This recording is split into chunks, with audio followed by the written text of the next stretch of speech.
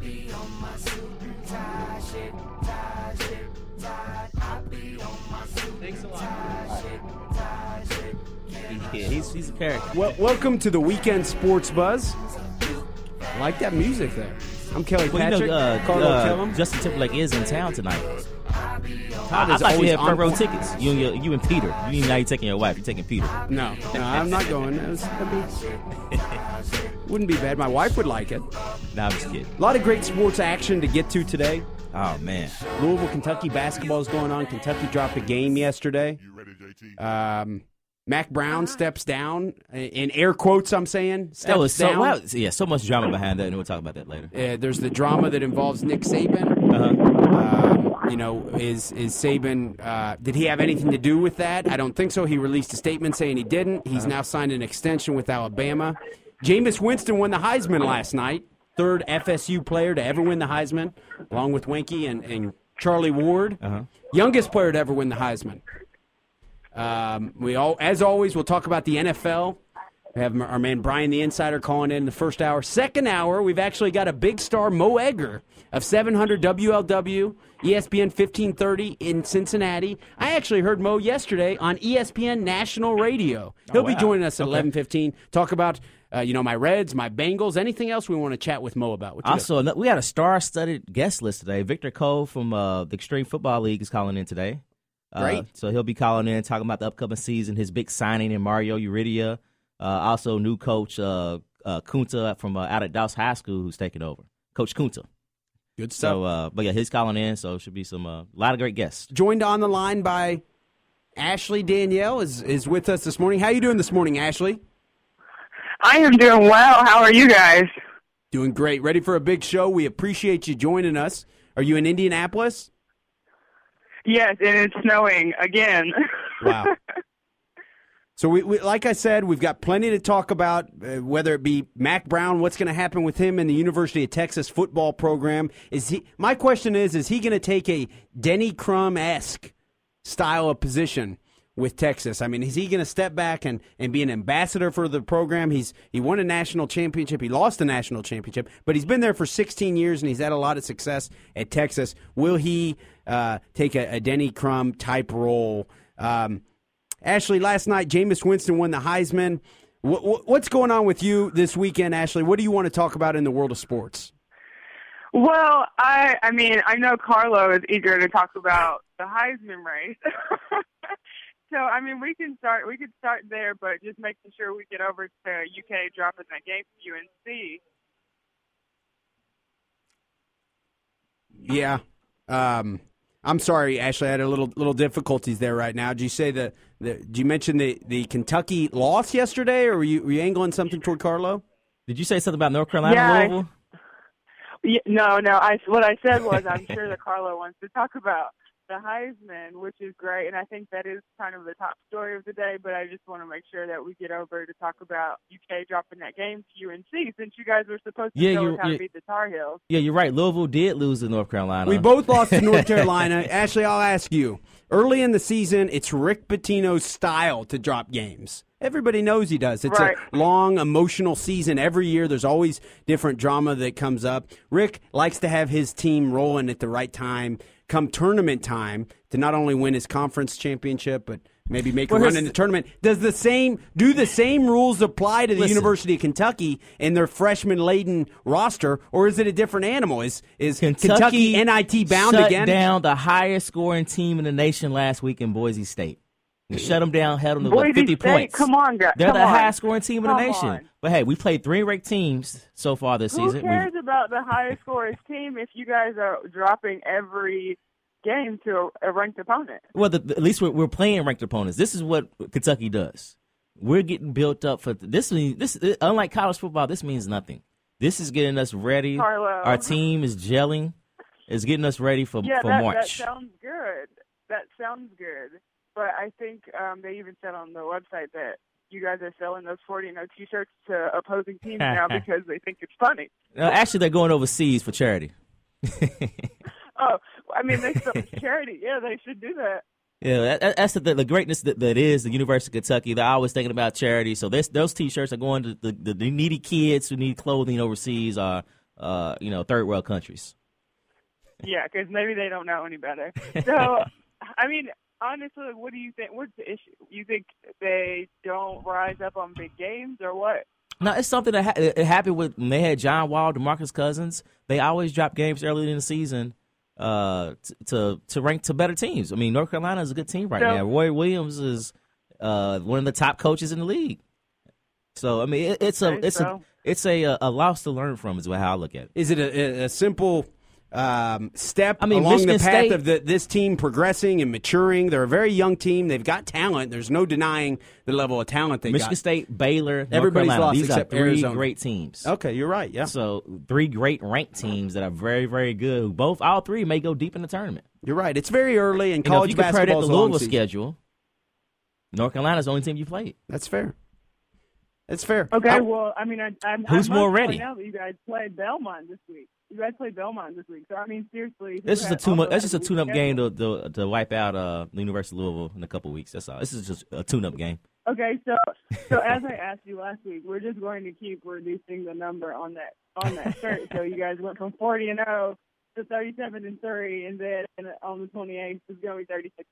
So Okay, Ash, I want to make a bet. First. When Kentucky beats Louisville, Okay. I want you to wear a UK sweatshirt in studio.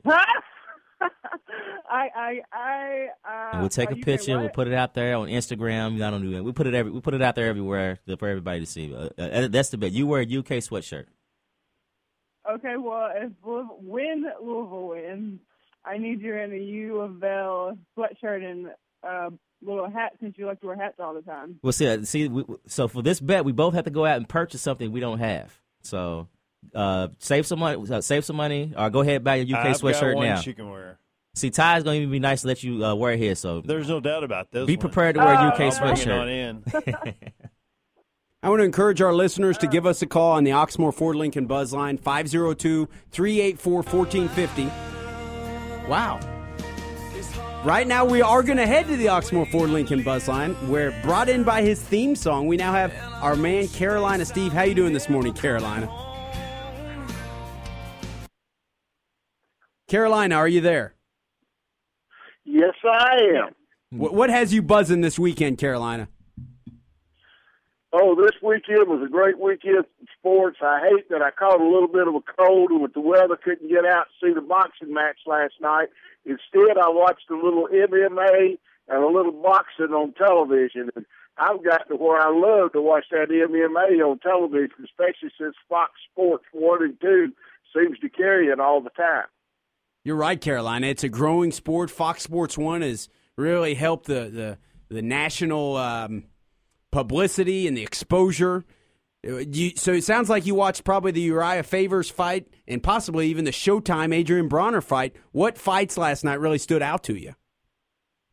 Yeah, I enjoyed. Oh, let's go over some of the things from this weekend. Sure. Thing y'all failed to mention, the greatest rivalry game in football of all times was played yesterday between our service academies, Army and Navy.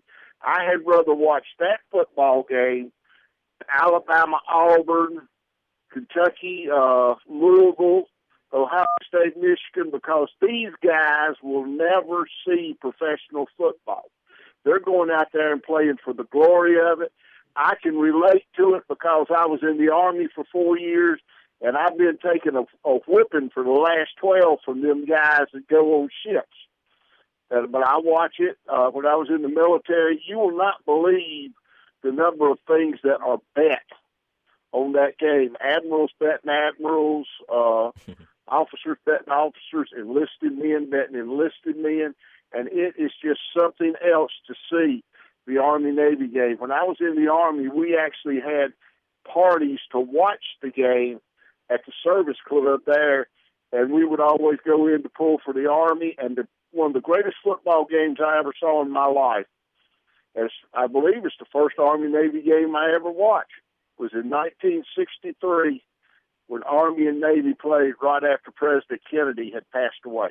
That's a good point, Carolina, Steve. Army and Navy is a big game every year.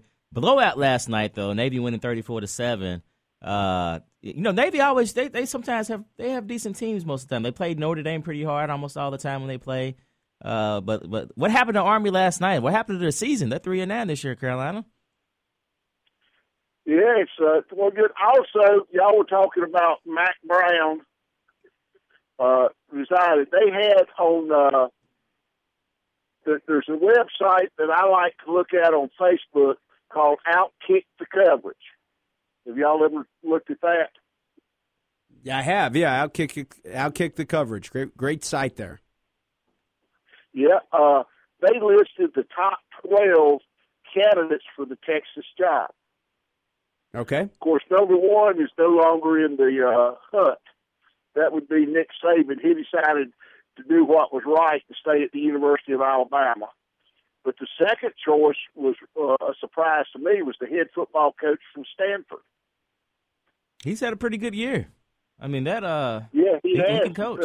Also, the guy from Texas A&M, even though he signed a new contract, was in the top 5. The guy from Baylor. And number 9 is somebody we all know.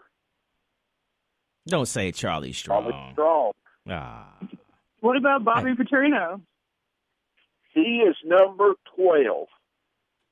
Bobby Petrino's on. You know what? I didn't think about that. That would actually be an interesting move. And I think Texas would be interested in Bobby Petrino. You think that can happen, Kelly?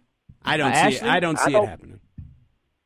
I don't think it could happen. You got too much old money down there, and they remember how Petrino has messed over some schools and everything. And finally, to get to the basketball game, do you realize that Carolina, I believe, is either 23-12 or 24-12 against Kentucky in the series in basketball? Let me ask you one question, Carolina. Who has more championships? Who has more That's all-time wins? The hardware is what counts, and the University of Kentucky can trump just about every college in the nation when it comes to that subject. Ashley? Well, they can't trump this. Do you know that the University of Kentucky helped keep Dean Smith in Carolina? Tell us the background on that, Steve. They were ready to fire Dean Smith, and he went to Rupp Arena and introduced a new offense there and won the ball game, and that kept Smith's job. It was called the Four Corners, which is still my favorite offense in basketball, and they put that stupid clock in where teams can't use it anymore.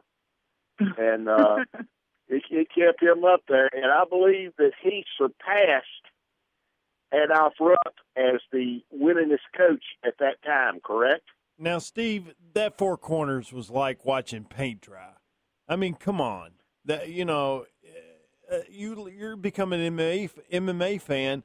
That's like two guys laying on top of each other the whole fight. The shot clock has had so much more excitement. It made it is, but maybe it did save his job at that time, but it sure didn't help college basketball.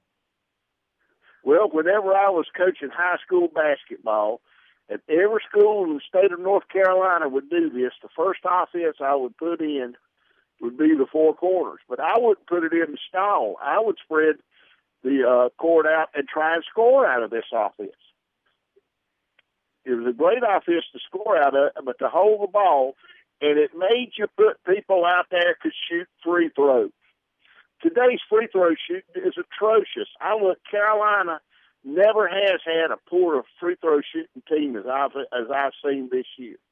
Usually Carolina had the guys in the 80 to 90% range out there shooting in that Four Corners. I mean, you had guys like Phil Ford, Billy Cunningham, guys like that could hit free throws. Today, people can't hit free throws. I don't know why they can't do it. I tell you what, if I were John Calipari or Rick Pitino, you know who I would send my ball players to learn how to shoot free throws? How? Kyle Macy. No. Scotty Davenport. His team seems to shoot in the 80% every year for free throws. And I've been up there that is my favorite school to go watch play basketball. And I wish some weekend y'all would have Coach Davenport on there. He is a great man, a good friend of mine. He had a thing down there this week. I didn't get to go Friday night because of my cold and everything. But he had a team that I used to watch play in the Carolinas. At Division II, they've won 3 national championships, and that is Virginia Union. You ever heard of them, that school? Oh, yeah. Yeah. And the funny thing was, did any of y'all know what the coach's nickname was during that time? I don't think so. What was Carolina Steve? what was his It was nickname? the White Shadow. The White Shadow. Okay. He was a great coach, and where I live, we were right on the Virginia border, and we got a lot of that CIAA basketball. And a lot of the people I talked with were from one of the schools, and they'd go to the tournament. And that's when I started hearing about him, and I started watching it out of the Richmond stations. And they played some pretty good basketball. I think there was, I forget who it was, but there was one ball player that was real, real good that went and played on the NBA championship team from there, and I forget who it is. But we'll see y'all. Y'all have a good day. All right, Carolina, we appreciate you as always. I'm on my way to the Carolina. All right, good stuff always from Carolina Steve. Got his little intro, outro music. But we're going to take a quick commercial break. Kelly Patrick, Ashley Danielle. I'm Carlo Kellen. We'll be right back.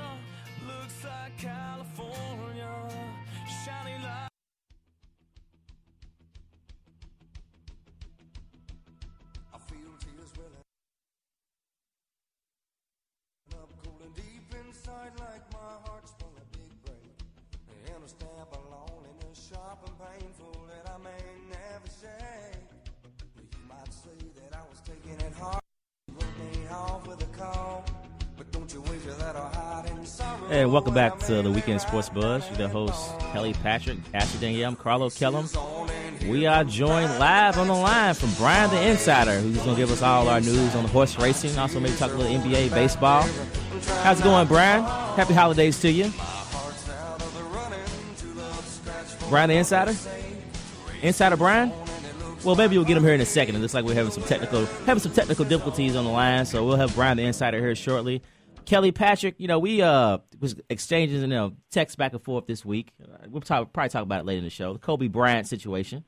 Great topic. He came up. Jim Brown on the Arsenio Hall show gave Arsenio Hall a little publicity. Called him out and said, "Hey, back in the day when we had that summit for Ali, I wouldn't have called Kobe Bryant." But looks like we got Brown the Insider back on, so we're going to touch that here a little bit later and kind of give our opinions on what we think about Jim Brown's comments. But right now we have Brian the Insider live on the line. How's it going, Brian? Oh, I'm doing great. How's everybody doing this morning? Merry Christmas to you three. Happy holidays to you. Happy Hanukkah, happy Kwanzaa, or whatever it is that people out there celebrate. Glad to have you this morning, Brian. Well, Carlo, I want to give you a shout-out. I tell you, for a guy that claims he doesn't know much about horse racing, you threw a name at me a month ago that I hadn't even heard of. Horse named Shared Belief, who at that time was coming out of a very impressive maiden win and subsequently was purchased by the trainer Jerry Hollendorfer, and also the majority interest went to Jim Rome's Jungle Racing, and boy, did he put on a unbelievable display yesterday in the 75th and final Cash Call Futurity at Hollywood Park. I mean, just about the most impressive 2-year-old that I've seen. May even have gotten Shared Belief the Eclipse Award for the best 2-year-old, which, of course, we all know at the end of the month, January 1st, he's going to become a 3-year-old, and that really is the significance of it because we've got a big race in Kentucky first Saturday in May that I would say right now Shared Belief is right in there as one of the favorites, and very impressive performance. That's a good point, Brian. Bringing up Jim Rome, at one point he said horse racing is not a sport, it's a bet. That was Jim Rome's comments about horse racing before he actually got into the business of horse racing. When he did an interview with one of the greatest jockeys, Kent, help me out, Brian. I don't want to say his last name wrong. DeSormo? Kent DeSormo. Yeah, that's correct. Great interview. If you guys never heard it before, did an interview with him. That's what brought him into the horse racing industry, into the sport. Wow, that's now a great story. He has great respect for it, but he said it's not a sport, it's a bet at one point. But you see how that's changed. Oh yeah, well he knows now. It's the king of sports, sport of kings actually is the old expression. But I think it's a fantastic sport. I mean, it's the great champions. We talked about Wise Dan on this program a lot. We saw some great horse racing last year. We saw some great racing at the Clark Handicap when Game On Dude traveled from California and got in it with Will Take Charge. I mean, but boy, I tell you what. When you get a good Derby horse, and it looks like they're not disclosing the price, but it looks like it was the purchase of the year. It looks like it was purchased. I'm reading on some of the blogs that $250,000 they bought this horse out of his maiden win, and he got 60% of $750 yesterday, so he's more than paid for it. And let me tell you the thing that excites me most about this horse is he's a gelding.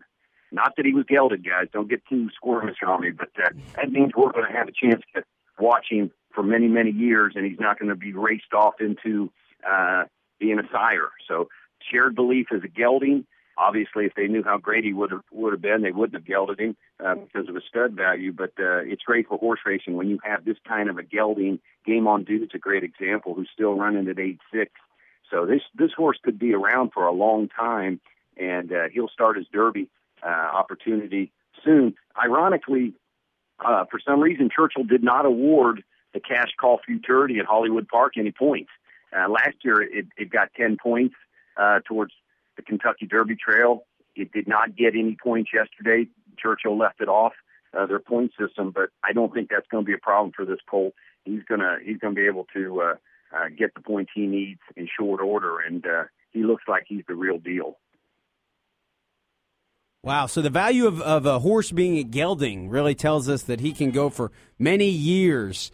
Is Wise Dan seems to be running at a very high level, horse of the year type caliber runner. Is he a gelding? What other great horses are geldings, and how common is it? Well, they typically will geld a horse that either is very difficult to train or they don't think with his pedigree is going to have a great market value as a sire.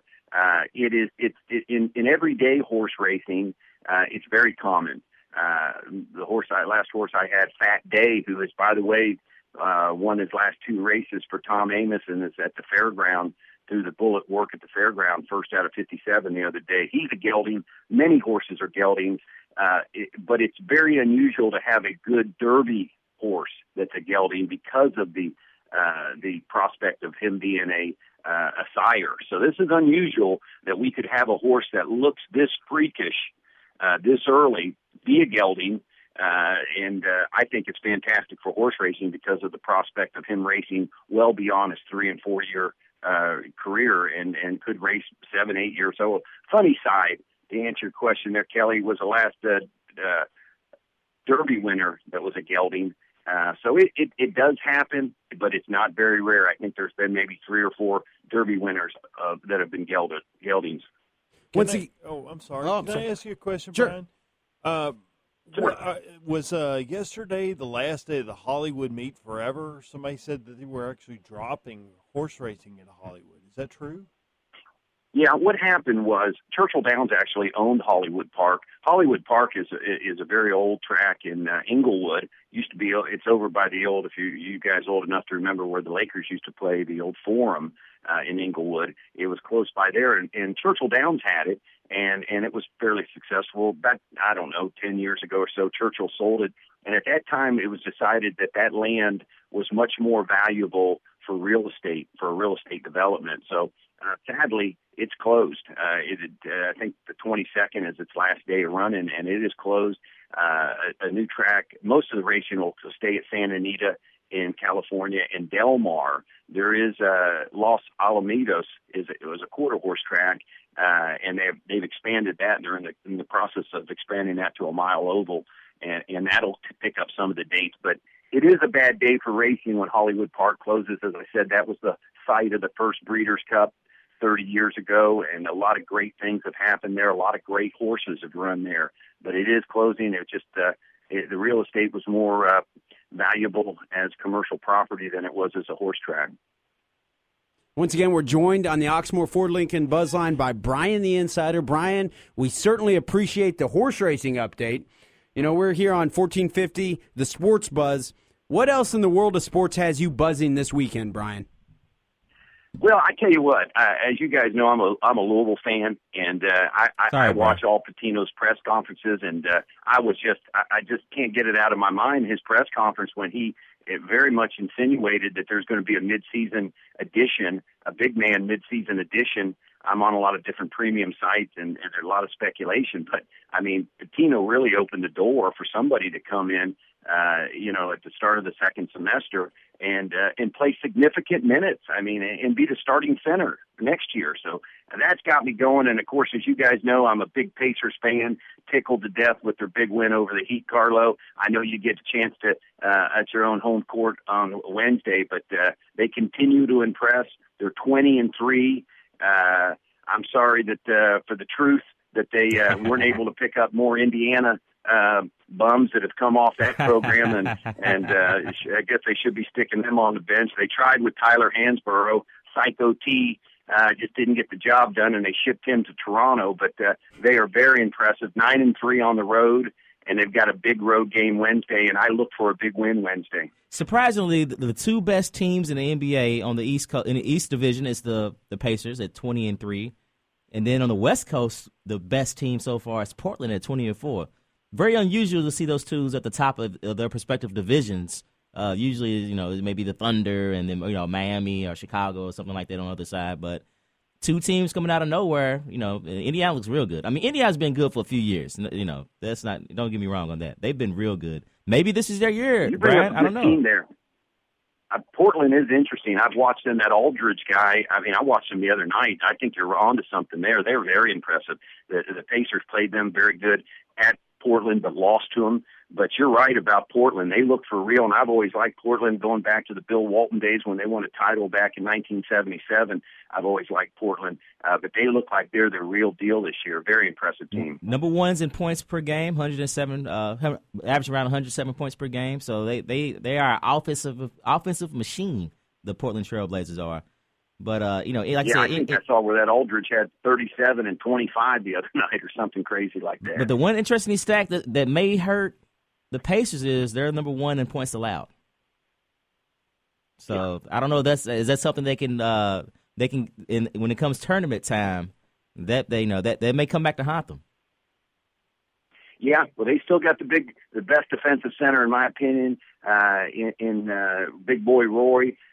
He still continues to impress. He's a big clog in the middle, and us Louisville fans know by losing Gorky how important a big clog in the middle is. But I tell you what, I would be a little more concerned, Carlo, about your Heat team. I mean, there is no question LeBron is the best player in the league. He's shooting 58% from the field, which is a staggering percentage. But the rest of their team looks tired and old. Dwayne is, he can't even play consecutive games. I think the Heat are washed up. Yeah, they're definitely going to have to make a big acquisition in offseason coming up. I don't know who, but they're going to definitely have to. Somebody's going to have to come in and help LeBron out because it's definitely not going to be Dwayne Wade moving forward. He might even last the rest of the season. No, it's starting to look like the old Cavaliers team, and LeBron couldn't win it with that. They could win it again, but boy, I tell you what, it's not built to last a long time. And if they don't get LeBron some help, I believe he may take his road show somewhere else. Hey, Brian, it's always a pleasure when you calling in, giving us all the updates on horse racing, NBA. We appreciate you. Look forward to having you back on next week. Thank you, and you have a great week. Thank you very much, guys. I appreciate it, and I love the show. Have a great day. All right. Brian the Insider. So we were talking NBA, but before Brian called in, we were talking about Kobe Bryant, Jim Brown. Yeah. So what happened? Great topic there. Jim Brown, basically, on the Arsenio Hall show, Arsenio asked him, he said, I'm going to say some players' names. I want you to tell me exactly what you think. Oh, man. Kobe Bryant. And with Kobe Bryant, it wasn't just one or two words. He went in hard on him. Basically, he's saying Kobe's from overseas. He mostly grew up, I think, in Italy. So he's saying he doesn't relate to the black culture that's here in America, which is why he acts the way he does when he threw Shaq under the bus, and also some of some of the other things that he's done over the course of his career. That Jim Brown, I guess he basically called him a foreigner. Pretty much, he called him a foreigner. Yeah. But he said when they had that summit back in the day, when for Ali when he was protesting the army, You saw Kareem Abdul-Jabbar there. You saw Bill Russell. There was also a few other major sports stars there. I saw a documentary on this a long time ago, by the way. Since you mentioned it to me the other day, I've read up on it. Jackie Robinson wasn't called for that. Joe Louis wasn't called for that.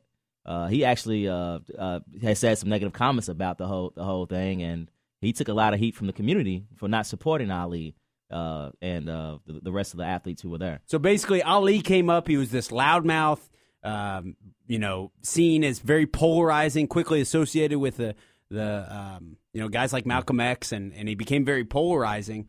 And they called this summit, and Jim Brown was the leader of it, to say, do we embrace Muhammad Ali? Is that right? Yeah, basically. They were there to embrace him and show their support. But should we get behind this guy or no? And Jim Brown was the man who said yay or nay. Is that right? Well, yeah, not yay. They knew who they would come out and support them. Basically, he's saying Kobe Bryant, he isn't one of us.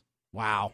I'm not an African-American, but I can imagine that if I were, that'd be very offensive. If I were Kobe Bryant, I'd be pissed. When we come back, I'll read Kobe Bryant's quotes. He actually had a very classy quote in response to Jim Brown that I thought was classy. He could have been very negative to Jim Brown. He showed a lot of respect, and he just posed a question. Wow. So we'll be right back with the Weekend Sports Buzz.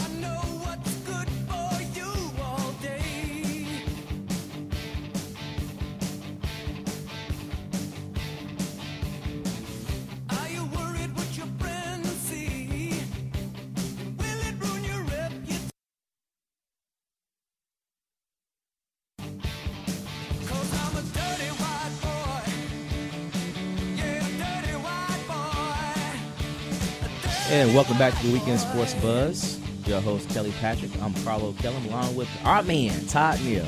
We have little technical difficulties on the phone line, trying to get them figured out. But right now, I think we have it figured out to an extent.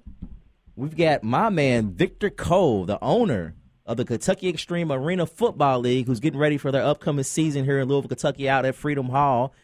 He's had some big signing acquisitions over the offseason. Mario Uridia, Louisville's very own, and also Dawson's former head coach, Kunta Farmer, I believe. I may be saying his last name wrong. Correct me if I'm wrong, Victor. Is that correct?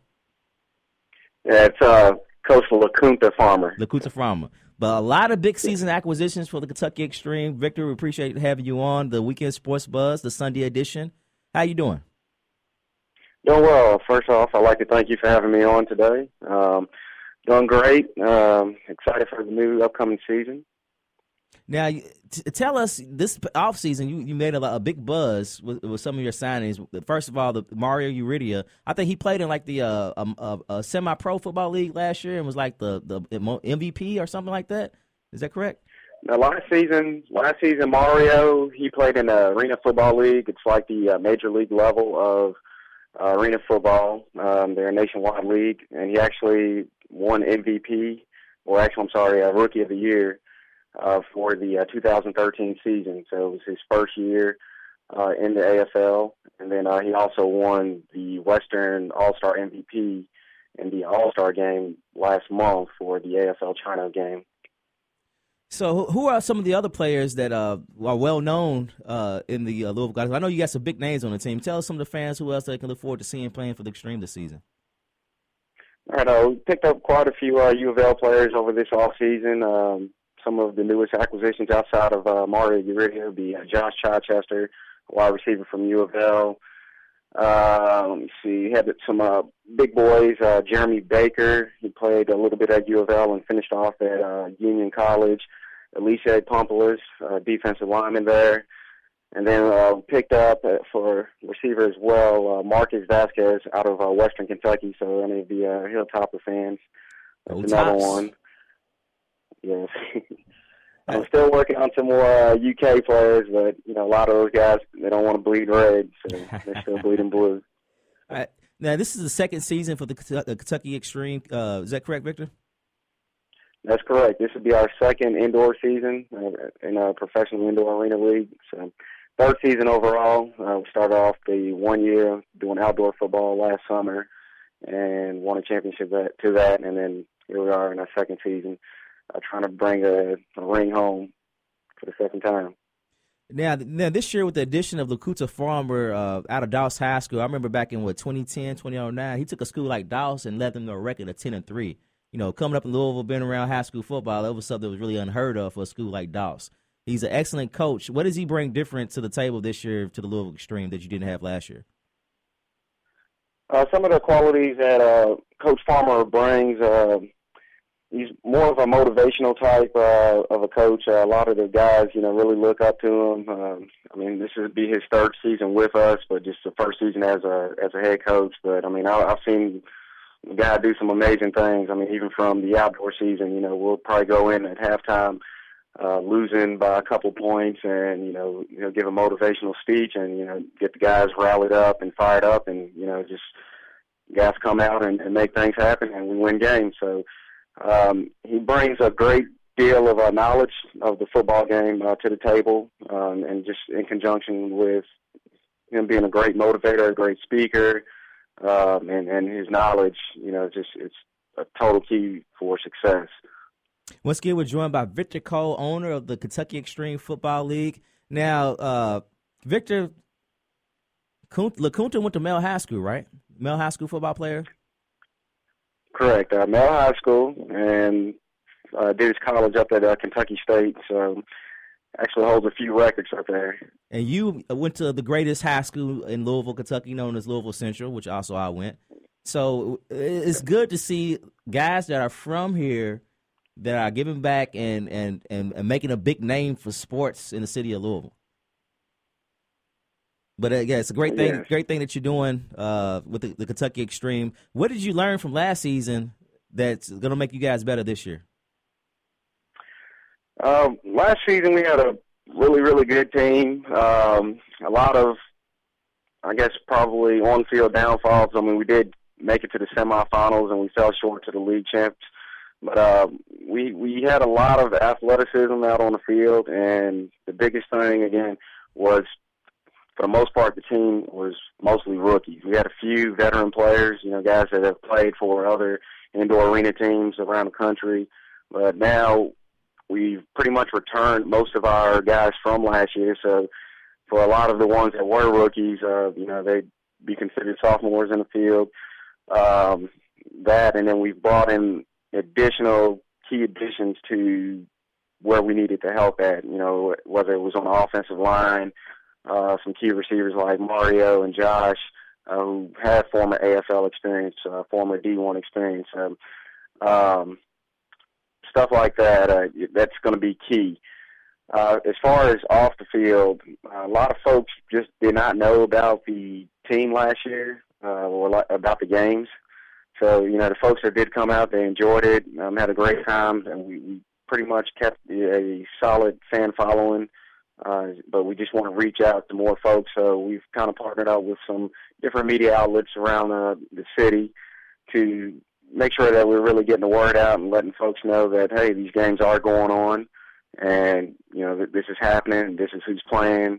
And, with the addition of, a lot of these former U of L stars, that should be a big attraction, especially with the University of Louisville following. Victor, go ahead and tell the fans how they can get to your website, get tickets. What can you give out all your information so the sports fans know how to get a hold of some tickets when it comes to some of the games? All right, currently tickets are on sale, whether you want to get season tickets or single game tickets. Our website is www.kentuckyextreme.com. You can call into the box office to get your single game tickets or to get your season tickets, or you can go on Ticketmaster.com to get your single game tickets as well. So it's very affordable, and again, we do gear towards family affordable fun. But single game tickets start off as low as $7, and season tickets start off as low as $35. So very, very affordable compared to many other teams around the nation. Playing a great venue, and like I said, it's a lot of family fun. So a lot of things that you will not get with any other sport, with arena football. So, that the seats go all the way down to that wall level, and you can go in or touch the fans from your seat at the end of the game. Fans are allowed to go onto the field and, meet and greet the players. So no other sport that I can think of, NFL, NBA, college football, unless you're rushing the field after a big win, but You're not going to be able to get that. Victor, I look forward to this upcoming season. I made it just about all the home games last year. I'll make sure I'm going to get the rest of the Sports Buzz crew out there to the games this year. Thank you for calling in. We'll have you on again sometime during the season or when you win the championship later in the year. Okay, sounds good, and I appreciate you having me on again. No problem. Once again, Victor Cole, the Kentucky Extreme Football League. Season's about to kick off here shortly, so get your tickets now because they're going to run out quick. We were talking a little bit about Jim Brown and Kobe Bryant's situation, and I was going to read Kobe Bryant's quote. Now, he came back to Jim Brown with this. He said this is a tweet he put out. So I guess now people, they tweet their responses instead of giving press conferences. I don't know. A global African-American is an inferior shade to American, quotation marks, African-Americans, question marks. That doesn't sound very Mandela or Dr. King, sir. I think Jim Brown is coming from a different era. The world's changed a lot, you know? It's more of a it was a book I read back in college called the Global Olive Tree. I don't know if you ever heard of that before. But everything's more on it's a global scale now, man. It's bigger than what's just going on here. A lot of the problems back then are not the same problems that we have today. But I understand where Jim Brown's coming from because I wouldn't call Kobe Bryant either. I think he's a hater. I'm not a Kobe Bryant fan. But I think Kobe Bryant's response was very classy, and he respected him. He ended in saying, sir. Yeah. So he showed his respect for Jim Brown, didn't call him out, showed that he still respected him, but he posed questions. I guess I think my interpretation was saying how the world is different today than it was yesterday, and how Dr. King preached about peace, equality, yada, yada, yada. Yeah, anytime you have someone who's a second generation, whether it be Oscar De La Hoya, who was raised in a Mexican family, but he was born and raised here in the United States. Kobe Bryant was raised by an African-American family. It just so happened his dad, Joe Jellybean Bryant, was playing basketball in Italy. Mm-hmm. And so he was raised in Italy. So anytime you try to associate yourself with that certain group, like Oscar De La Hoya has done with as a Mexican. Yeah, when he fought Julio Cesar, good point. When he fought Julio Cesar Chavez, they did not like Oscar De La Hoya. No, because he wasn't authentic. Chavez, exactly. He wasn't authentic. They didn't consider him authentic. So exactly. I kind of draw a parallel between the two. Kobe Bryant is in a tough situation. He is African American, right? I think so. Yeah. I think he may have been born in Italy. Yeah, Let's check, actually. Where was he? Where was Kobe Bryant actually born? And doesn't matter. He was raised by African American parents. The whole race issue is always interesting. Jim Brown, what I find to be interesting is how much authority and how high of a level everybody holds Jim Brown on in these type of things. He retired early. He was the greatest in the past. You know, I had a chance to meet Jim Brown, had a good conversation with him. Go to my Facebook page, you can see that picture. But I like Jim Brown. He did a lot of great things, but he also had a lot of trouble off the field issues that I don't agree with. You know, some of the things I consider disgusting. So Kobe Bryant could have went real low. Did you ever hear the interview with Jim Rome and David Stern about a couple months ago, maybe 3-4 months ago? Or like a year ago where David Stern got mad? Yeah, he said, you still hit your wife? He was just trying to throw a lawyer-type question at him. Yeah, but that was a low blow. That was a low blow. Jim Rome doesn't have a history of hitting his wife, though. That's just the type of question that a lawyer throws back at you.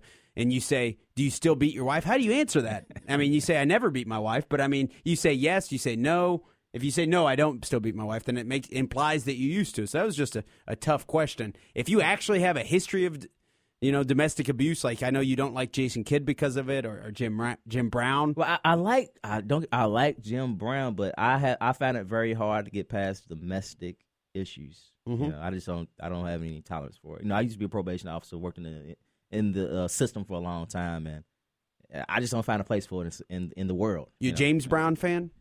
Man, I like his music, but then again, that's that side of these people that we don't know. Yeah. All we know is what they give us on TV and magazines. Why is Jim Brown held in such high regard? I mean, do people look at Barry Sanders the same way? I mean, I would say if there's a comparable on the field. He's a pioneer for the civil rights movement. Did a lot of great things for community, a lot of stuff with gangs in L.A. He's transformed men's lives. Mm-hmm. But if you ever seen the Jim Brown special, he's transformed men's lives, but still, he's one of those people who's helped everybody else. But sometimes in your own backyard, you fail to give that type of same attention. That's fair. So. Nobody's perfect. Kobe Bryant has domestic assault or supposed allegations of rape. So, I mean, you look into anybody's closet, and I'm not saying everybody has domestic assault charges, but everybody's got something in their closet. Jim Brown's held in a very high regard within that community. He happened to be during the civil rights era where he was very involved with guys like you said, Muhammad Ali, things like that. Very interesting topic, though, to see him at 77 years old. With a 37-year-old wife. With a 37-year-old wife, which is great. She may great. be 40 now. That was like 3 years ago when I met him. So taking a shot at Kobe Bryant like that. So that's interesting. Kobe Bryant is Tiger Woods, too. Guys like that just can't, they just, people don't Tiger like them. Woods They get criticism. But Kobe did throw Shaq under, but you don't do stuff like that, man. Yeah, you don't what do you mean? Throw him under the bus about his say, womanizing? Shaq paid off his women. You don't say that. Yeah. Think you said it to the authority? I mean, come on. That's yeah. Who else has done that historically? I think Doug Christie came out and said he thinks he's the only man in the NBA who's actually faithful to his wife. Talk about throwing your buddies under the bus. Yeah, Doug Christie is, if you ever watch this show that his wife did called Love and, I don't know, one of them Love and whatever shows, she's ridiculous. She really is. She's crazy. So that leads me to believe that he's half crazy as well. Well, interesting topic nonetheless. Kobe Bryant, obviously a figure, perhaps the greatest player of the last, 15 years? Since he's played, he's a bum. He's washed up. He's a bum. I'm not saying he's not washed up. Last night, 21. I'm not saying he's not washed up. Greatest player of the last 15 years. He's good. Listen, he won 5 championships. Yeah, and he was a wingman for 3 of them. So that's all I'm saying. Yeah, that's true. Michael Jordan was never a wingman. No, I'm not saying he's better than Michael Jordan or is he as good as Michael Jordan. I'm saying Kobe Bryant's the best player of the last 15 years. And historically, might be the number 2 shooting guard of all time, only behind his airness. He's been with the team 19 seasons. That's second longest than any other player other than John Stockton, number 1. We'll be right back with a quick commercial break. The Weekend Sports Buzz. Okay, ain't nobody fucking with my click, click, click, click, click. Ain't nobody fresher than my mom, click, click, click, click, click. As I look around, they don't do it like my click, click, click, click, click. And all these bad men, they want the... Welcome back to the Weekend Sports Buzz. Alongside Carlo Kellum, I am Kelly Patrick. We are brought in by some very modern music there by Todd. I'm impressed. Yeah, it's one of my little good music. Kanye West, Pusha T. He'll be here in a couple months, Kelly. Actually, a month from now. Really? Yeah. He's like, who is Pusha T? I don't know. I do not know. The Weekend Sports Buzz is brought to you by Brandon J. Lawrence, the personal injury attorney here in the city of Louisville. He is the attorney for the city. Call 502-587-0041 to reach Brandon for all your personal injury attorney needs. Brandon J. Lawrence, where J stands for justice. Or Julius Randle. Or Julius Randle. Or Jumper. He's a true Kentucky fan, so shout out to Brandon Lawrence. Missed him last night, but Brandon Lawrence did have his banners hanging up all over the place. So one of the greatest humanitarians in the city of Louisville, Brandon J. Lawrence. We'll have to have Brandon on at the end of the show today to correct us for our factual inaccuracies. It's a new segment Brandon's trying to do each week where if we spout something off that's inaccurate during the show, Brandon will happily correct us.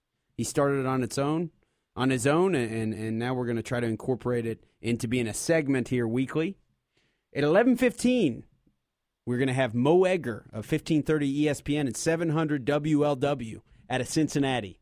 Not only is he nationally broadcasted, but he specializes in my Cincinnati Bengals and the Reds. So we'll be able to talk to Mo about, my problems with Andy Dalton. Are they going to be able to re-sign Chew? Every time you say you have problems with Andy Dalton, he comes through and performs for the Cincinnati Bengals. You're right. He does. He's been nothing but spectacular the last several weeks since you've been dogging him out, and I don't understand your hate towards a guy who's helping your team win. We're 9-4. I really, on paper, shouldn't have any reason to be an anti-Andy Dalton.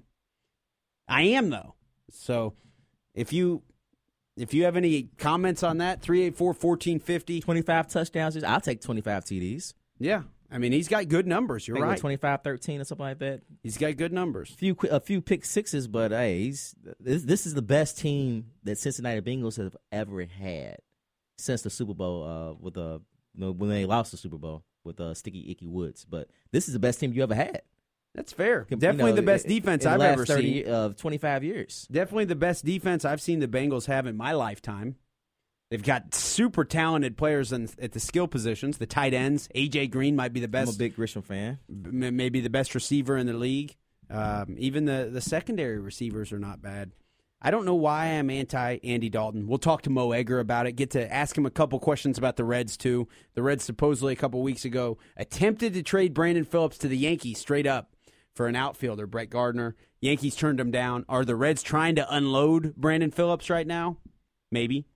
Get to ask him maybe a question or two about the Cincinnati Bearcats and their future as far as conference affiliation goes. I think that's an interesting... It'll be interesting to see where they end up at. Yeah, will they be in the ACC? Are they Big 12 bound? Cincinnati's always, I thought, had a good football program. The last 5 to 10 years. Pretty solid. Yeah. About on par, maybe a little behind they beat Louisville. Louisville, but, hey.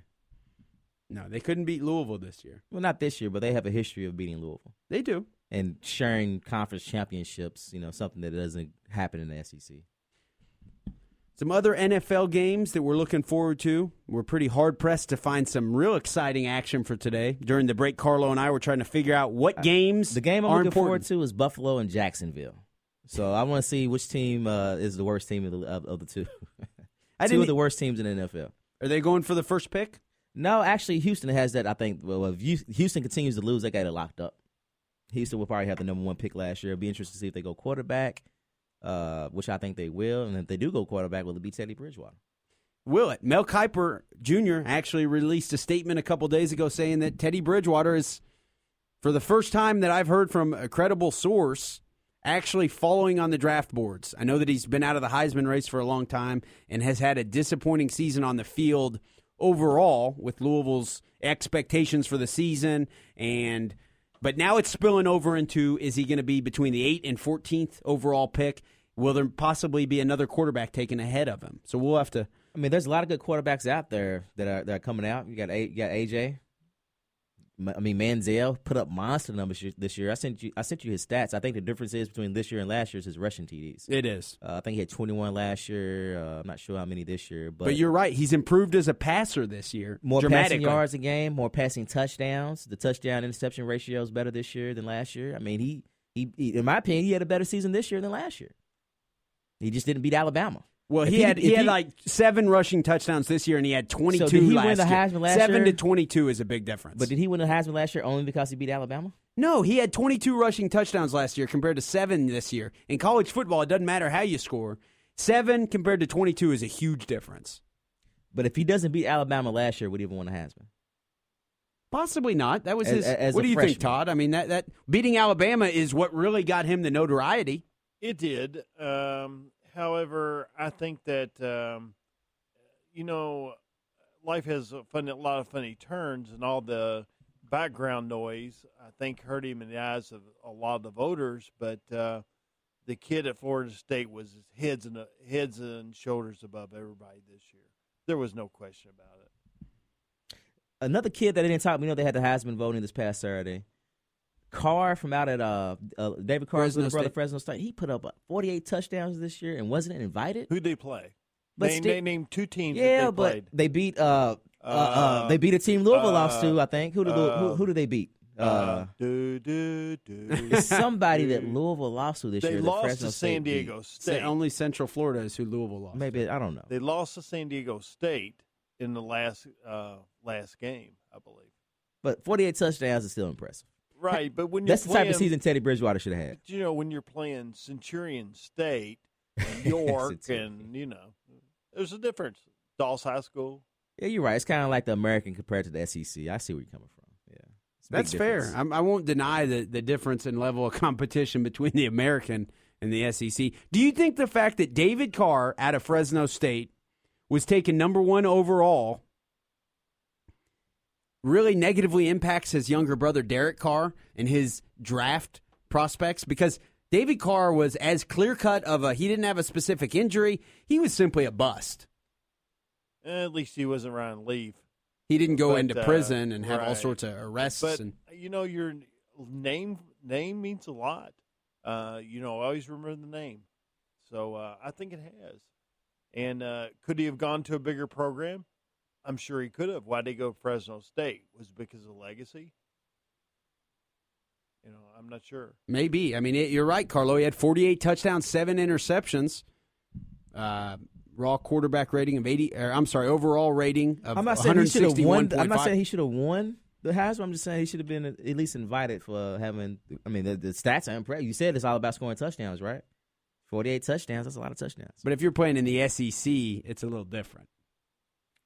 But is it based off what conference you play in? In large part, what yeah. Stats you put up. In large part, yeah. I mean, I heard a lot of things. At first, it was character with Jameson Winston. Well, he's not going to win because of character traits, character issues. So, what is the primary thing they look at for winning the Heisman Trophy? It's an interesting topic. Is what determines who wins the Heisman Trophy? The stat it's that I not can't always get past. The stat that I can't get past is the one that Tim Tebow's the only Heisman Trophy winning quarterback to ever win a playoff game in the NFL. So it's clearly not who's the best professional prospect. There's a lot more to it. You got to be on a good team. You got to be in a good conference, have a tough schedule. You're right. Derek Carr had very impressive stats. Well, one question I have is why don't defensive players ever get a fair shake? The Heisman Trophy is for the greatest or the best college football player in the nation. The last player that won the Heisman, he played both sides of the ball, and that's Charles Woodson. Woodson. So he had to do defense and offense to win it. And before that, I couldn't tell you who was the last defensive player to win the Heisman. They tell you what, they're chasing the ball. They don't have the ball in their hands the whole game. Whenever you're chasing the ball, you're not going to be, I think, considered for the Heisman or even be in the conversation. Who was considered for it? Didn't Ndamukong Suh get a little bit of, or Monte Teo? Got a little bit of publicity. Was he invited? He was invited, yes. Okay. He was a finalist, I believe. Okay. And I think if I remember correctly, Ndamukong Suh for Nebraska also, I don't know that he was invited to New York, but I think he got some buzz about it. Some defensive players really do impact the game that much, and they deserve it. You have somebody like... Ndamukong was a Heisman Trophy finalist. Was he? Yeah, 2009. I like that because Ndamukong Suh impacted the game, I mean, as much as anyone, you could say, at the college level. I guess he didn't have the ball in his hands every play, but they had a stout run defense. He applied pressure to the quarterback, and that is very important. He was number 1 overall, I believe, wasn't he? He was. To the Lions, right? Yeah. So wouldn't he be considered the best college player, or would he be considered the best pro prospect? Definitely the best pro prospect. I think there's a difference between the best college player and the best prospect, depending on the number 1 team who's picking that draft and what their needs are. And what they need. It's not always a quarterback that they need or a running back. Now, running back comes a dime a dozen now. A lot of those guys you can pick up in the later rounds or even pick them up off free agency or have them try out and just come out of nowhere and be a dynamic a running back. But that's a good question, though. No defensive players. I'm going to have to look it up here in a second. If Brandon Lawrence, you can call in and correct us, let us know. Who was the last defensive player before Charles Woodson to win the Heisman? Very interesting question. And how that award is being, what do they judge it on? So. What do they judge it on? What's the criteria? Look no further than a former Florida State quarterback, another one, not Jameis Winston, but Charlie Ward. He won it, and he wasn't even drafted. He went and played for the Knicks in the NBA. It's a whole different animal. If that was today, I think we probably had a chance to play in the NFL. Why? He wasn't a passer. He's short, but the game's changed. Drew Brees is short. Drew Brees is an amazing passer. Doug Flutie was short. They're amazing passers, though. Yeah, they can throw the ball, but now that's the offense they run now, running the ball, mobile quarterbacks. He may have had a chance. I mean, he's definitely better than Tim Tebow, and Tim Tebow won a playoff game and he started. So and he was drafted in the first round, and I'm sure he would get a chance if it was today's football. Even a guy like I don't know if you remember John Frazier from Nebraska. He was a bad boy back in the day. Tommy Frazier. Tommy Frazier from Nebraska. I remember John Frazier actually played at West Kentucky. I was thinking about with my old buddies from WKU. Tommy Frazier ran the option. Yeah, he's bad. I mean, there's whole different animal. I'm surprised that someone like Charlie Ward couldn't get on as maybe a wide receiver or something like that. He's 5'7". Yeah, he's not playing wide receiver. That's true. Antoine Randall ended up playing receiver, didn't he? But he was taller than 5'7". Not much taller. We're going to head to the Oxmoor Ford Lincoln Buzz line where we have our man Mo Egger on the line with us. How you doing this morning, Mo? Doing great, guys. How are you? Doing great. We really appreciate you joining us this morning. I was saying earlier that we're going to have Mo Egger on the line with us today. I was listening to the ESPN national telecast yesterday, and I heard you. You did a great job yesterday. Well, thanks. It was a lot of fun. Fun to be on before the Heisman Trophy. You got some primetime exposure right there. Once again, want to thank you for joining us this morning. You're based in Cincinnati. I know you cover the Reds and the Bengals very closely. Before we jump into what's going on right now in the Cincinnati Bengals, I'm going to throw a couple Cincinnati Reds questions at you. For starters, they say that the Yankees declined the Brett Gardner for Brandon Phillips trade offer. Will the Reds keep Brandon Phillips on board for another season? And maybe is he there for the long run?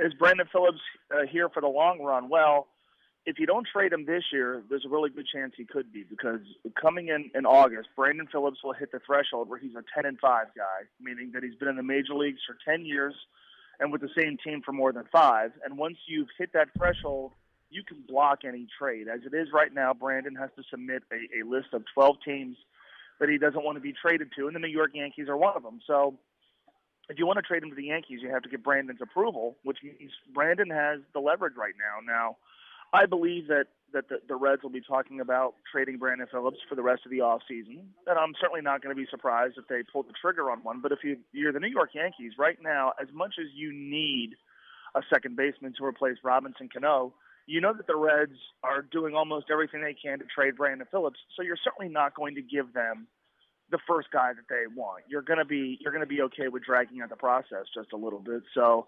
I think these two teams will continue to talk. I think the Reds will continue to hope that they get other offers for Brandon Phillips.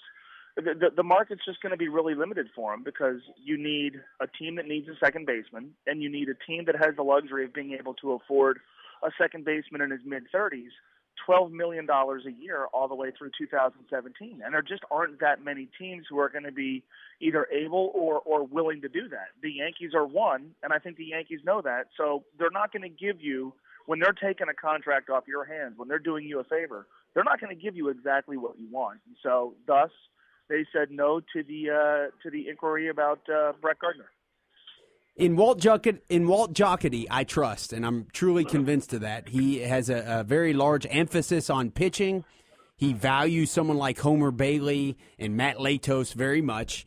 And so I'm not really in a position as a lifelong Reds fan to question anything that Walt Jocketty does. My question to you is, do we have a shot at keeping Shin-Soo Choo, or is he for sure gone? I think they've moved on. I think Shin-Soo Choo has priced himself out of the Reds' budget. And frankly, I'm kind of okay with that. Now, look, Shin-Soo Choo was very good last year, and you could argue their offensive MVP. At the same time, he made $7.5 million last year. And aside from on-base percentage, his season totals were pretty much in line with what he has done every other year. He's about a 280 hitter. He hit 20 homers. He's not a zero defensively, but certainly not great. His stolen bases were about what you expect him. That number is going to drop. The one area where he was superb was on-base percentage. And you only control part of that. He got hit by a lot. He got hit by pitches a lot. He walked a lot. Those are things that I think are really hard to duplicate. So now you're going to pay him twice of what he made last year. And in reality, the production isn't really going to increase. It's probably going to decrease.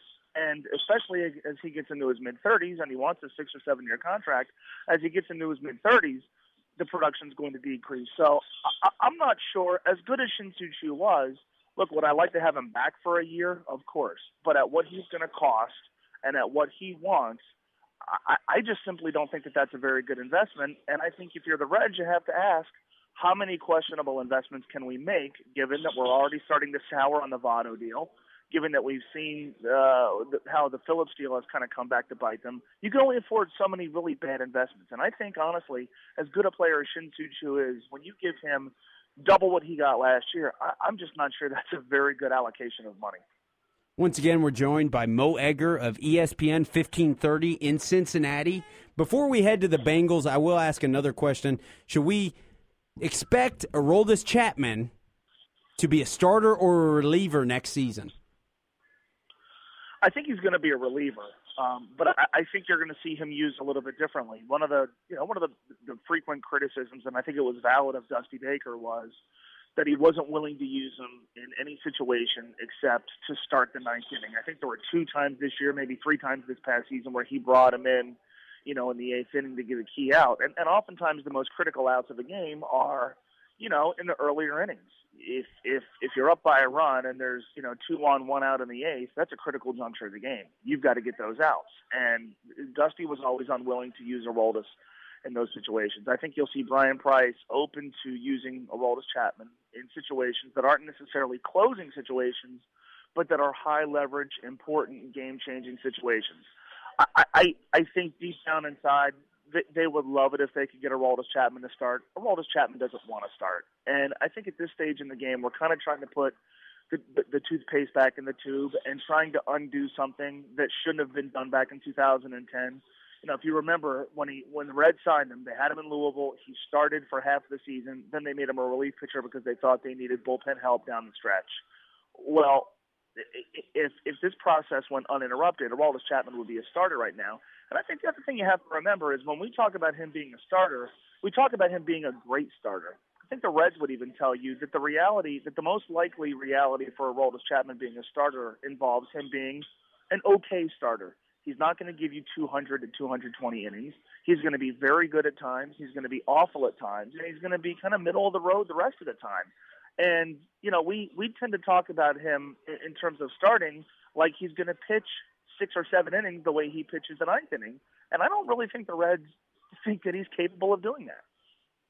Gotcha. Well, Mo, I'm a lifelong, not only Cincinnati Reds, but also Cincinnati Bengals fan. I know you're in it, you're in Cincinnati, and that you see it every day.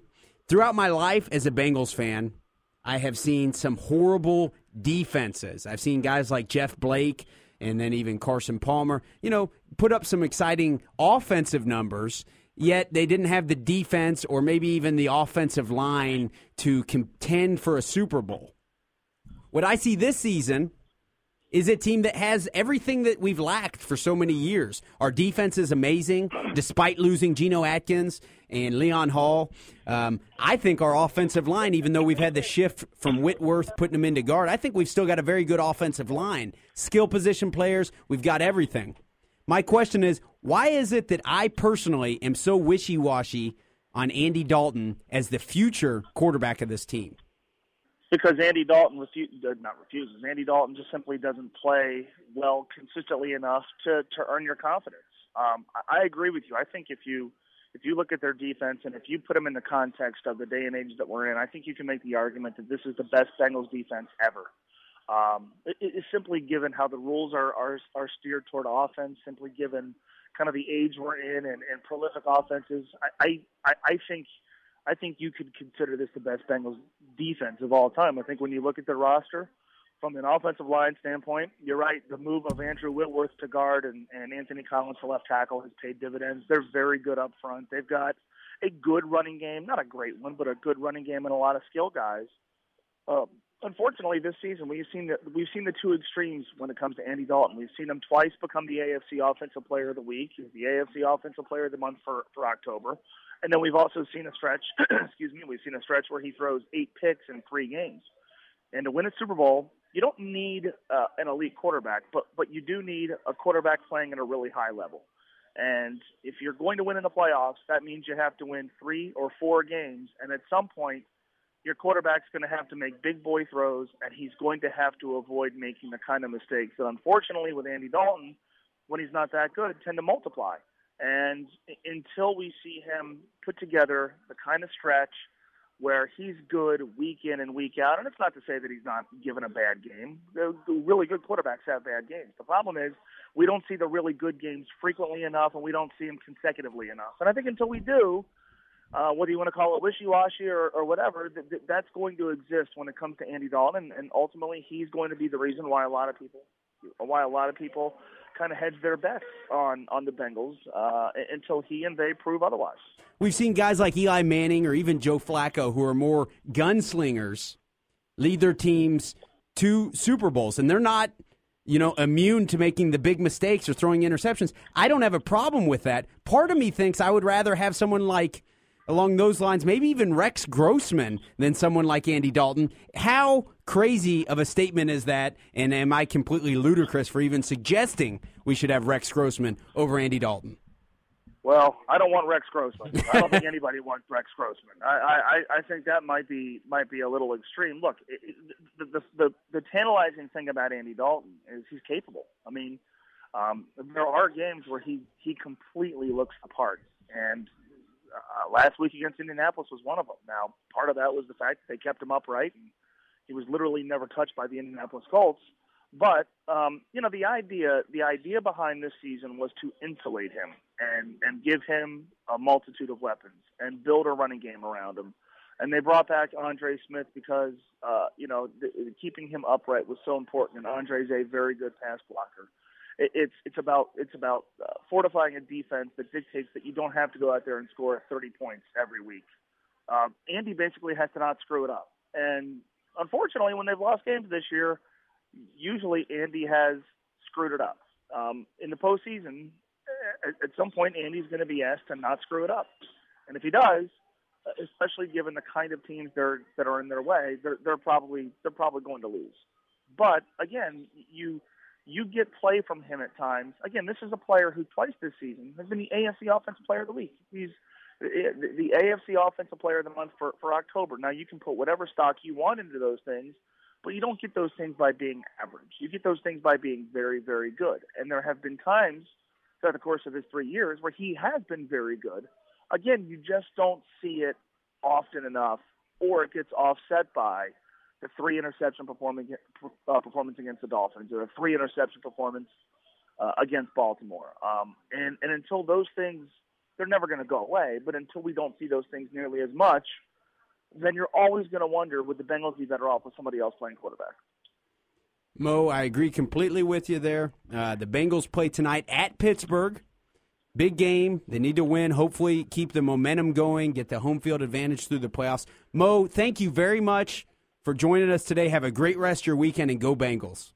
You got it, guys. Thanks. Great stuff there from our man Mo Egger of 700 WLW and ESPN 1530 in Cincinnati. We're going to head to a break, and we will be back with more of the Weekend Sports Buzz.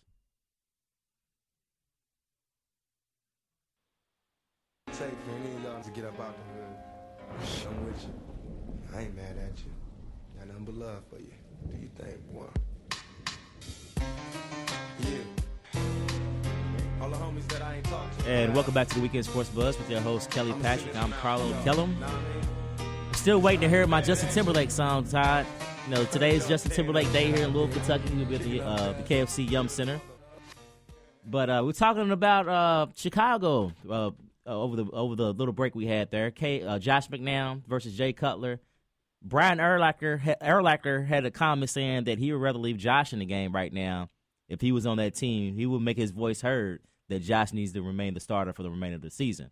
Now, my question is, Jay Cutler is going into the final year of his contract next year. New coach this year. So what if he feels that Cutler's not the guy for him next year? Does he stick with Josh, or does he go with that guy they're paying all the money to? I think in my opinion, I think you got to stick with Jay Cutler. The reason I say that is Josh McCown's 34 years old. The best season he's had prior to this 2013 year, where he's just completely on a different planet. He's thrown 13 touchdowns, 1 interception. The best season he had prior to that was 2004 with Arizona, when he threw 11 touchdowns and 10 interceptions. And he fumbled the ball 11 times. Well, so I mean, this is just completely out of left field with Josh McCown. Arizona. What do you mean? Arizona, they were terrible back then. He didn't have an offensive line. They didn't make him fumble the ball 11 times. He was running for his life 11 times. So you think Josh McCown's really this good? He is this year. In this system, he's very good. Apparently. With wide receivers like Brandon Marshall and Jeffrey, who came on the scene and made a big impact. Jeffrey's good. This is a team that fits his style of play. And I think it's a better fit right now than Jay Cutler, who just throws the ball up in the air hoping Brandon Marshall catches the ball. It brings you back to the old question of, are you able to lose your job due to an injury? And we've seen it happen time and time again. Where we people saw it happen do. with Drew Bledsoe and Tom That's Brady. the best example. Joe Montana and Steve Young. Joe Montana and Steve Young. It almost happened with Steve Berline and Troy Aikman, but Jimmy Johnson stuck with Troy Aikman. But I don't know if you probably don't remember that, but Berline was having a heck of a season when Troy Aikman got hurt. I think it was doing that first title run. First or second. At the end of the day, each coach, gets to make those decisions. It's always a tough decision. Todd, you say you'd go with McCown. I mean, he's hot right now. What he's doing is, like I said, 13 touchdowns, 1 interception. He has Brandon Marshall. He's got good receivers. His team's playing well, and they're going with Cutler. Well, you got to go with the horse that's got you there, and he's the only person that's kept him in playoff contention. Otherwise, a lot of people earlier in the year wrote him off as dead already. Oh, yeah. And so I think he's got him back in it, so why change horses? 1 o'clock today, the Bears play at Cleveland. Cleveland is 4-9. What's the but spread? They can win. Let's see what the spread is. What happened? After the trade, they were like 3-1, and they just went downhill after that. Chicago by 1 is the line. Wow. I'm taking Chicago. With Braden all the Wheaton way. starting? Brandon Wheaton is starting. Lay the lumber.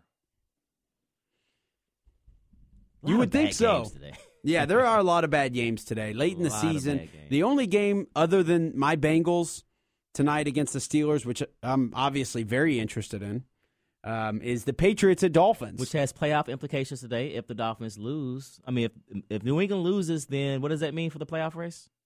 It means that the Bengals have a good chance at getting home field advantage throughout. Wow. It also helps the Broncos. It also helps the Broncos who dropped a How do you game. lose to the Chargers?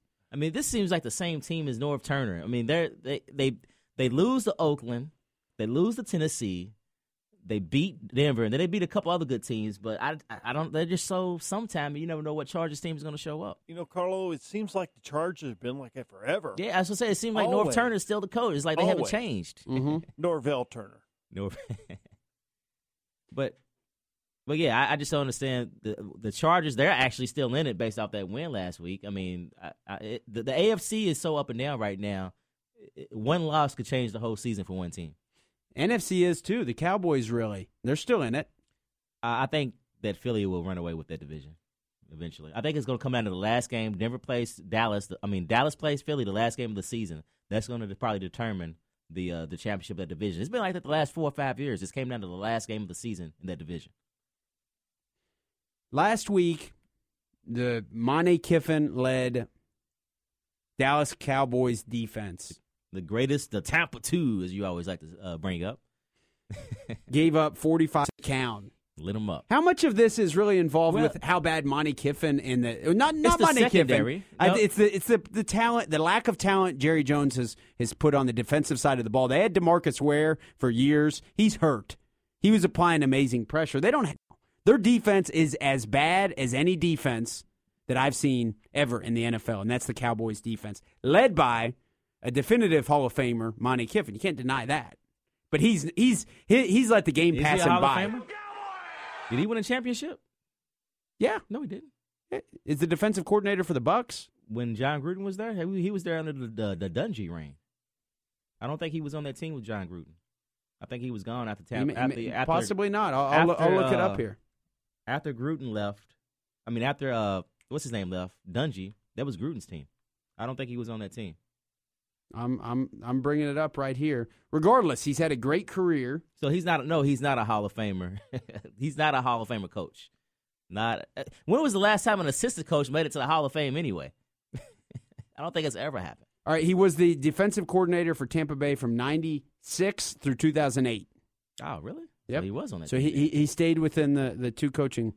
So maybe he's not a Hall of Famer. Maybe I was getting carried away. He's one of the great defensive coordinators ever. He is 73 years old, and he doesn't have very good talent with the Cowboys right now.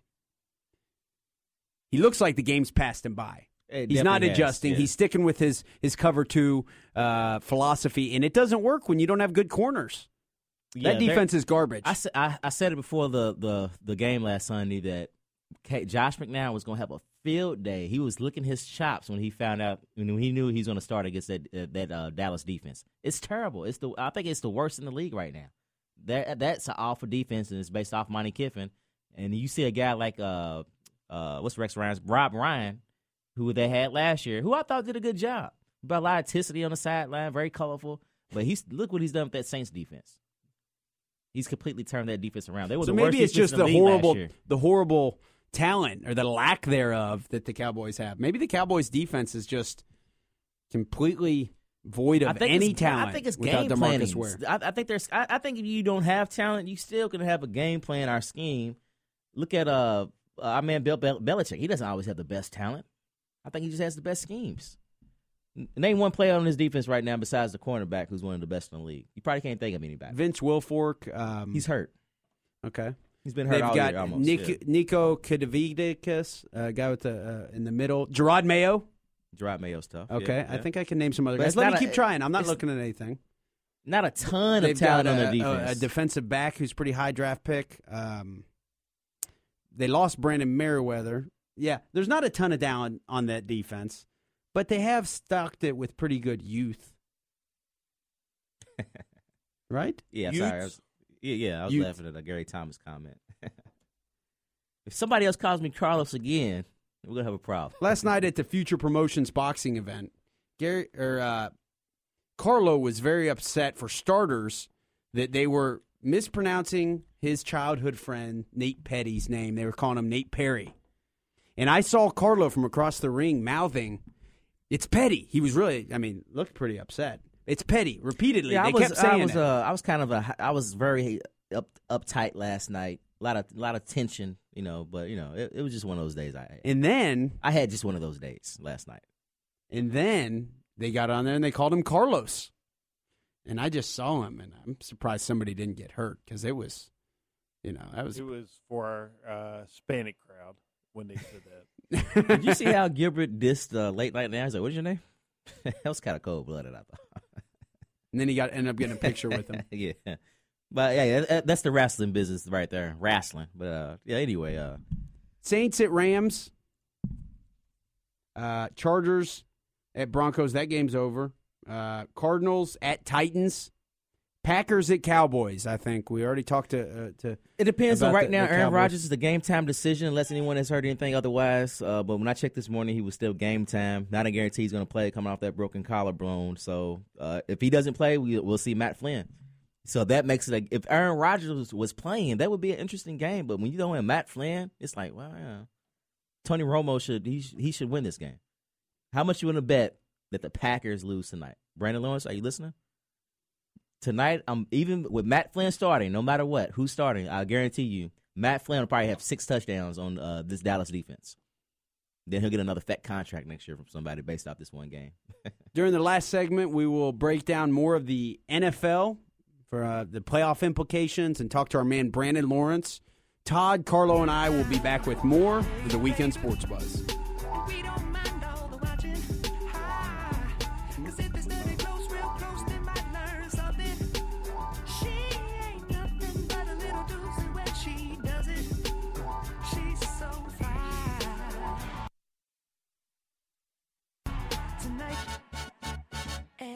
As long as I got my suit and tie, I'ma leave it all on the floor tonight. And it got fixed up to the nines. Let me show you a few things. All dressed up in black and white, and you're dressed in that dress I like. Love is swinging in the air tonight. Let me show you a few things. Let me show you a few things. Show you a few things inside love. Now we're in the swing of love. Let me show you a few. And welcome back to Weekend Sports Buzz. Kelly Patrick, I'm Carlo Kellum. My best friend's in town tonight, Justin Timberlake. I'll be hanging out with him at the Yum Center backstage. We're gonna probably head out to undisclosed location after the big show. Maybe Kelly Patrick can come out and hang out with us and Todd Neal, but I'm looking forward to that. Yum Center's getting some big names. Didn't I just have Beyonce the other night? Yeah, I heard the most ridiculous statement ever. Somebody said that Beyonce was a better performer than Michael Jackson. It was a 90s kid who said it, but I've never heard anything so ridiculous in my whole life. Is Michael Jackson the greatest performer of all time? Yeah. Help me. Who else? Elvis? No, I don't know. Who else, Todd? If you Who wanna else see is a, up if there? you want to see a 300-pound guy sitting on the stage with Not- his shirt half open, not- singing and sweating like a pig, Not yeah. Fat Elvis. Elvis was the greatest. He was unquestionably the greatest. I don't. Michael Jackson? Are you guys serious? I saw James Brown in concert. Okay, if you don't get Elvis got all his stuff from Little Richard and a couple other guys out there. He stole his routines from. But Elvis over Michael Jackson? Nah, I don't know really. I mean, but as far as what people consider thing, I mean, Don't get Elvis- me wrong. Elvis was a bad boy. James Don't Brown get me has wrong. to be up there too, right? He's a great performer, yeah. But yeah, Elvis is a bad boy. Don't get me wrong. Justin But, Timberlake's right up there with Michael. I mean, he's No. along Rolling in the Stones. same mold, right? What about the Rolling Stones? Rolling mean, Stones. I've never seen him perform. No. I think it's different. We're talking about bands, and I'm talking about the dancing and all that. That's bands. I kind of put those in different categories. I like James Brown's crazy. I mean, he was, dancing and just an element of craziness going on there with James Brown. I like that. Get in the hot tub. Loved Classic. it. But yeah. Justin Timberlake has to be up there, certainly as far as modern performers, right? Oh, yeah. In Beyonce. today's era, yeah. Beyonce. Beyonce, I believe, is right now. She's one of the hot ones. And of course, if you go to country is really taking over. You've got the little teeny boppers and Taylor Swift, etc. Yeah. Molly Ray Cyrus, is she still considered country? Or? Who? She's no longer country? No? She's hard rock now, yeah. She's hard rock. She's hip hop. But 10 minutes left in the show, Kelly. NFL, NBA, so much going on. How do you want to end the show? Mac Brown leaving Texas. Who's it's- gonna? Texas has more That's resources. a big job. We've heard it over and over again. Texas has more resources than Alabama or than any other program out there.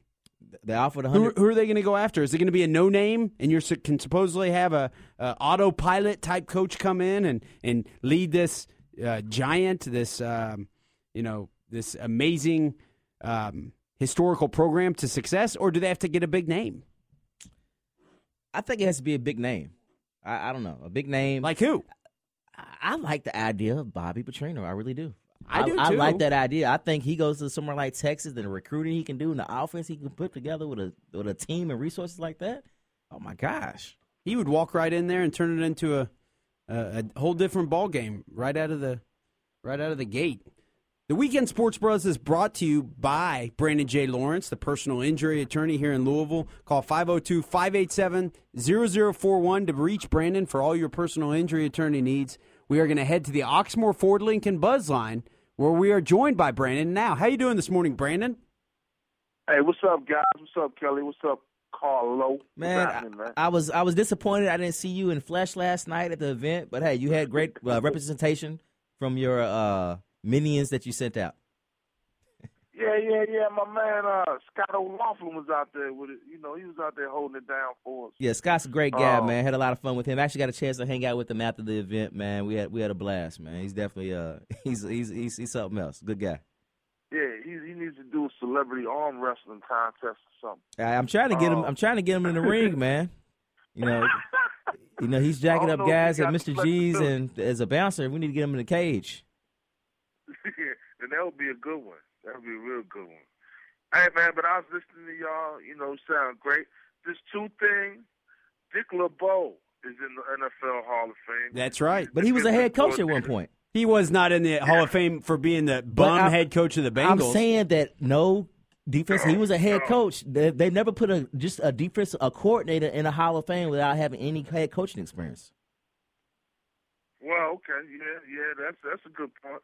But he's a long-time defensive coordinator for the Pittsburgh Steelers. So, and he won a few Super Bowls with them. And of course, I gotta hold up for my Cowboys. They're 25th out of 32 teams in the NFL in defense. The Washington Redskins are holding it down as the worst defensive team in the NFL. Yeah, I knew he would comment on my comment when I said they were the worst defense in the league. I knew that was coming. Hey, and the bad part about it, Chicago's worse than the Cowboys, and they still lost. But, hey, that's how it goes, man. It's a doggone shame. But, hey, and then also for that Texas spot you guys were talking about, some of the top people are Franklin over at Vanderbilt. That's the word. Franklin, the coach at Vanderbilt. Shaw, the coach at Stanford. And there's another guy, I can't remember his name, but those are the couple of the top guys. I don't think who did you say will be a good candidate? Bobby P. What do you think about Bobby Petrino? I don't even think he's in it. Is he even in the running? I don't know. Yeah, he might be. I don't think he's in it though. But nah, man, you guys are so accurate, man. It's like you guys live and breathe this stuff, man. You built for this, man. It's not a whole lot of inaccuracies. We appreciate it. Yeah. Okay, all right. And then, hey, man, my condolences to Adrian Broner last night. What happened, man?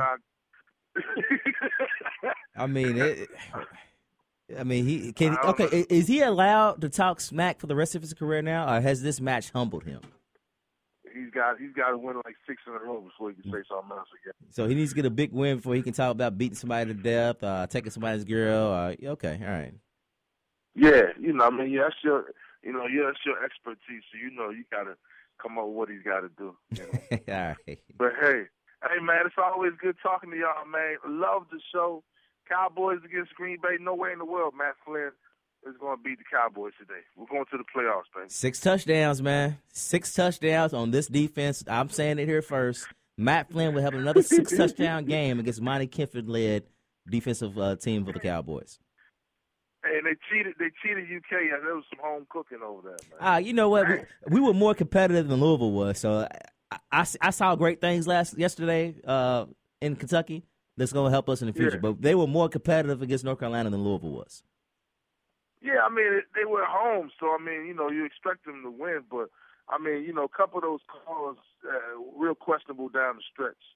But, hey, Randall looked frustrated out there. But, he's got to get better. He will get better. Yeah, he's learning. That'll be good. Brandon, are you at all discouraged about this Kentucky basketball team, or is it just so early in the season that there's no real reason to get too worried about it? I don't think it's any worry. I don't think it's a whole lot of reason to get worried. Like you said, they're at least they're playing these games early, and they know they're figuring out the lineups, figuring out what they have. You have your detractors, and I'm like, people are jumping to a lot of conclusions, but I think Randall's the real deal. Young impressed me. The Harrison, the shooting guard, was it Andrew? Aaron Harrison is tough, and then I think Poitras, Kylie Stein has come a long way. I think they're good, man. I think they're good to go. I think they're legitimate. They make a legitimate Final Four run. It's once you get in the tournament, man.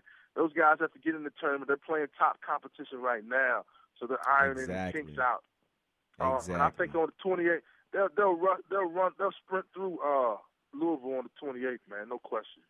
That's what I was going to ask. You think that the lack of a big man for the Cards will give the edge to the Wildcats? And, Willie Cauley-Stein had 12 rebounds, 5 blocks, only 5 points, but, he's a presence inside. Louisville doesn't really have anybody to compete with that, do they? And that's what it is. You don't, man. They out rebounded Carolina at one point yesterday, 41-27. And Carolina's got some big guys. Louisville doesn't have a whole lot of experience. That's the thing about it. Louisville doesn't have as much experience as they did last year. So Kentucky's much more athletic, and I think they've got that learning curve from last year. A couple guys back, so I think that'll put them over the edge. And then Calipari is a much better coach than Pitino, and that the X's and O's they got them crushed on that, man. There's no question about that. What Cal did yesterday was he spread out the minutes a little bit more. He had Dominique Hawkins played 18 minutes. Alex Poitras had a nice game, 24 minutes. It's only 6 points, but he had 8 rebounds. So, that's got to be a good sign for the Cats to go in a little bit further into their very talented bench. Yeah, it's real. I think you hit it on the head, Kelly. Real good sign, man. Real good sign.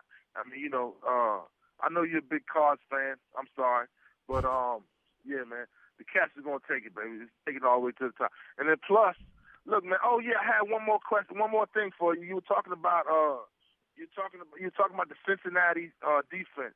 The Cincinnati defense in '82 and '89 might disagree with you. Those two Super Bowl teams might disagree with you on who's the best defense. Just throwing that out there. And one day, what's this guy's name? Andy Dalton's going to come after you. He's going to come after you. He's going to talk.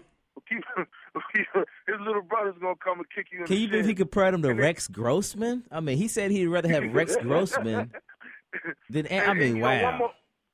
One last thing before I go. If you look at these top teams and look at their quarterback, not a whole lot of top teams have a Division I quarterback, with a lot of hype. Like, say, for instance, Cowboys, Tony Romo, Eastern Michigan, Big Ben, he went to Miami over Ohio. Joe Flacco. Don't have a whole lot of, Joe Flacco. Delaware, yeah. Flacco went to Delaware. State, Rich Gannon's school. Yeah, he went to Delaware. So it's like you don't have a whole lot of these top tier college teams don't necessarily produce the best quarterback, So, and Teddy Bridgewater, how's he going to be the number one pick? He got zeroed out of all the major. He didn't win a Maxwell. He didn't win anything. He didn't even win the MVP of the AAC, man. That's saying, of the American. Wow. That's saying something, man. He didn't win the MVP of his own conference. And who was the quarterback that won it? I don't know about that. That'd be a good trivia question. The Central Florida quarterback. Hey, man. All right, Brandon. All right, man. Y'all take it easy. Thanks a lot, Brandon. Once again, Brandon J. Lawrence bringing the Weekend Sports Buzz to you every Saturday from 9 to 11 and Sunday from 10 till 12. Been a great show. Todd, Carlo, thank you guys very much. We'll be back next Sunday with more of the Weekend Sports Buzz.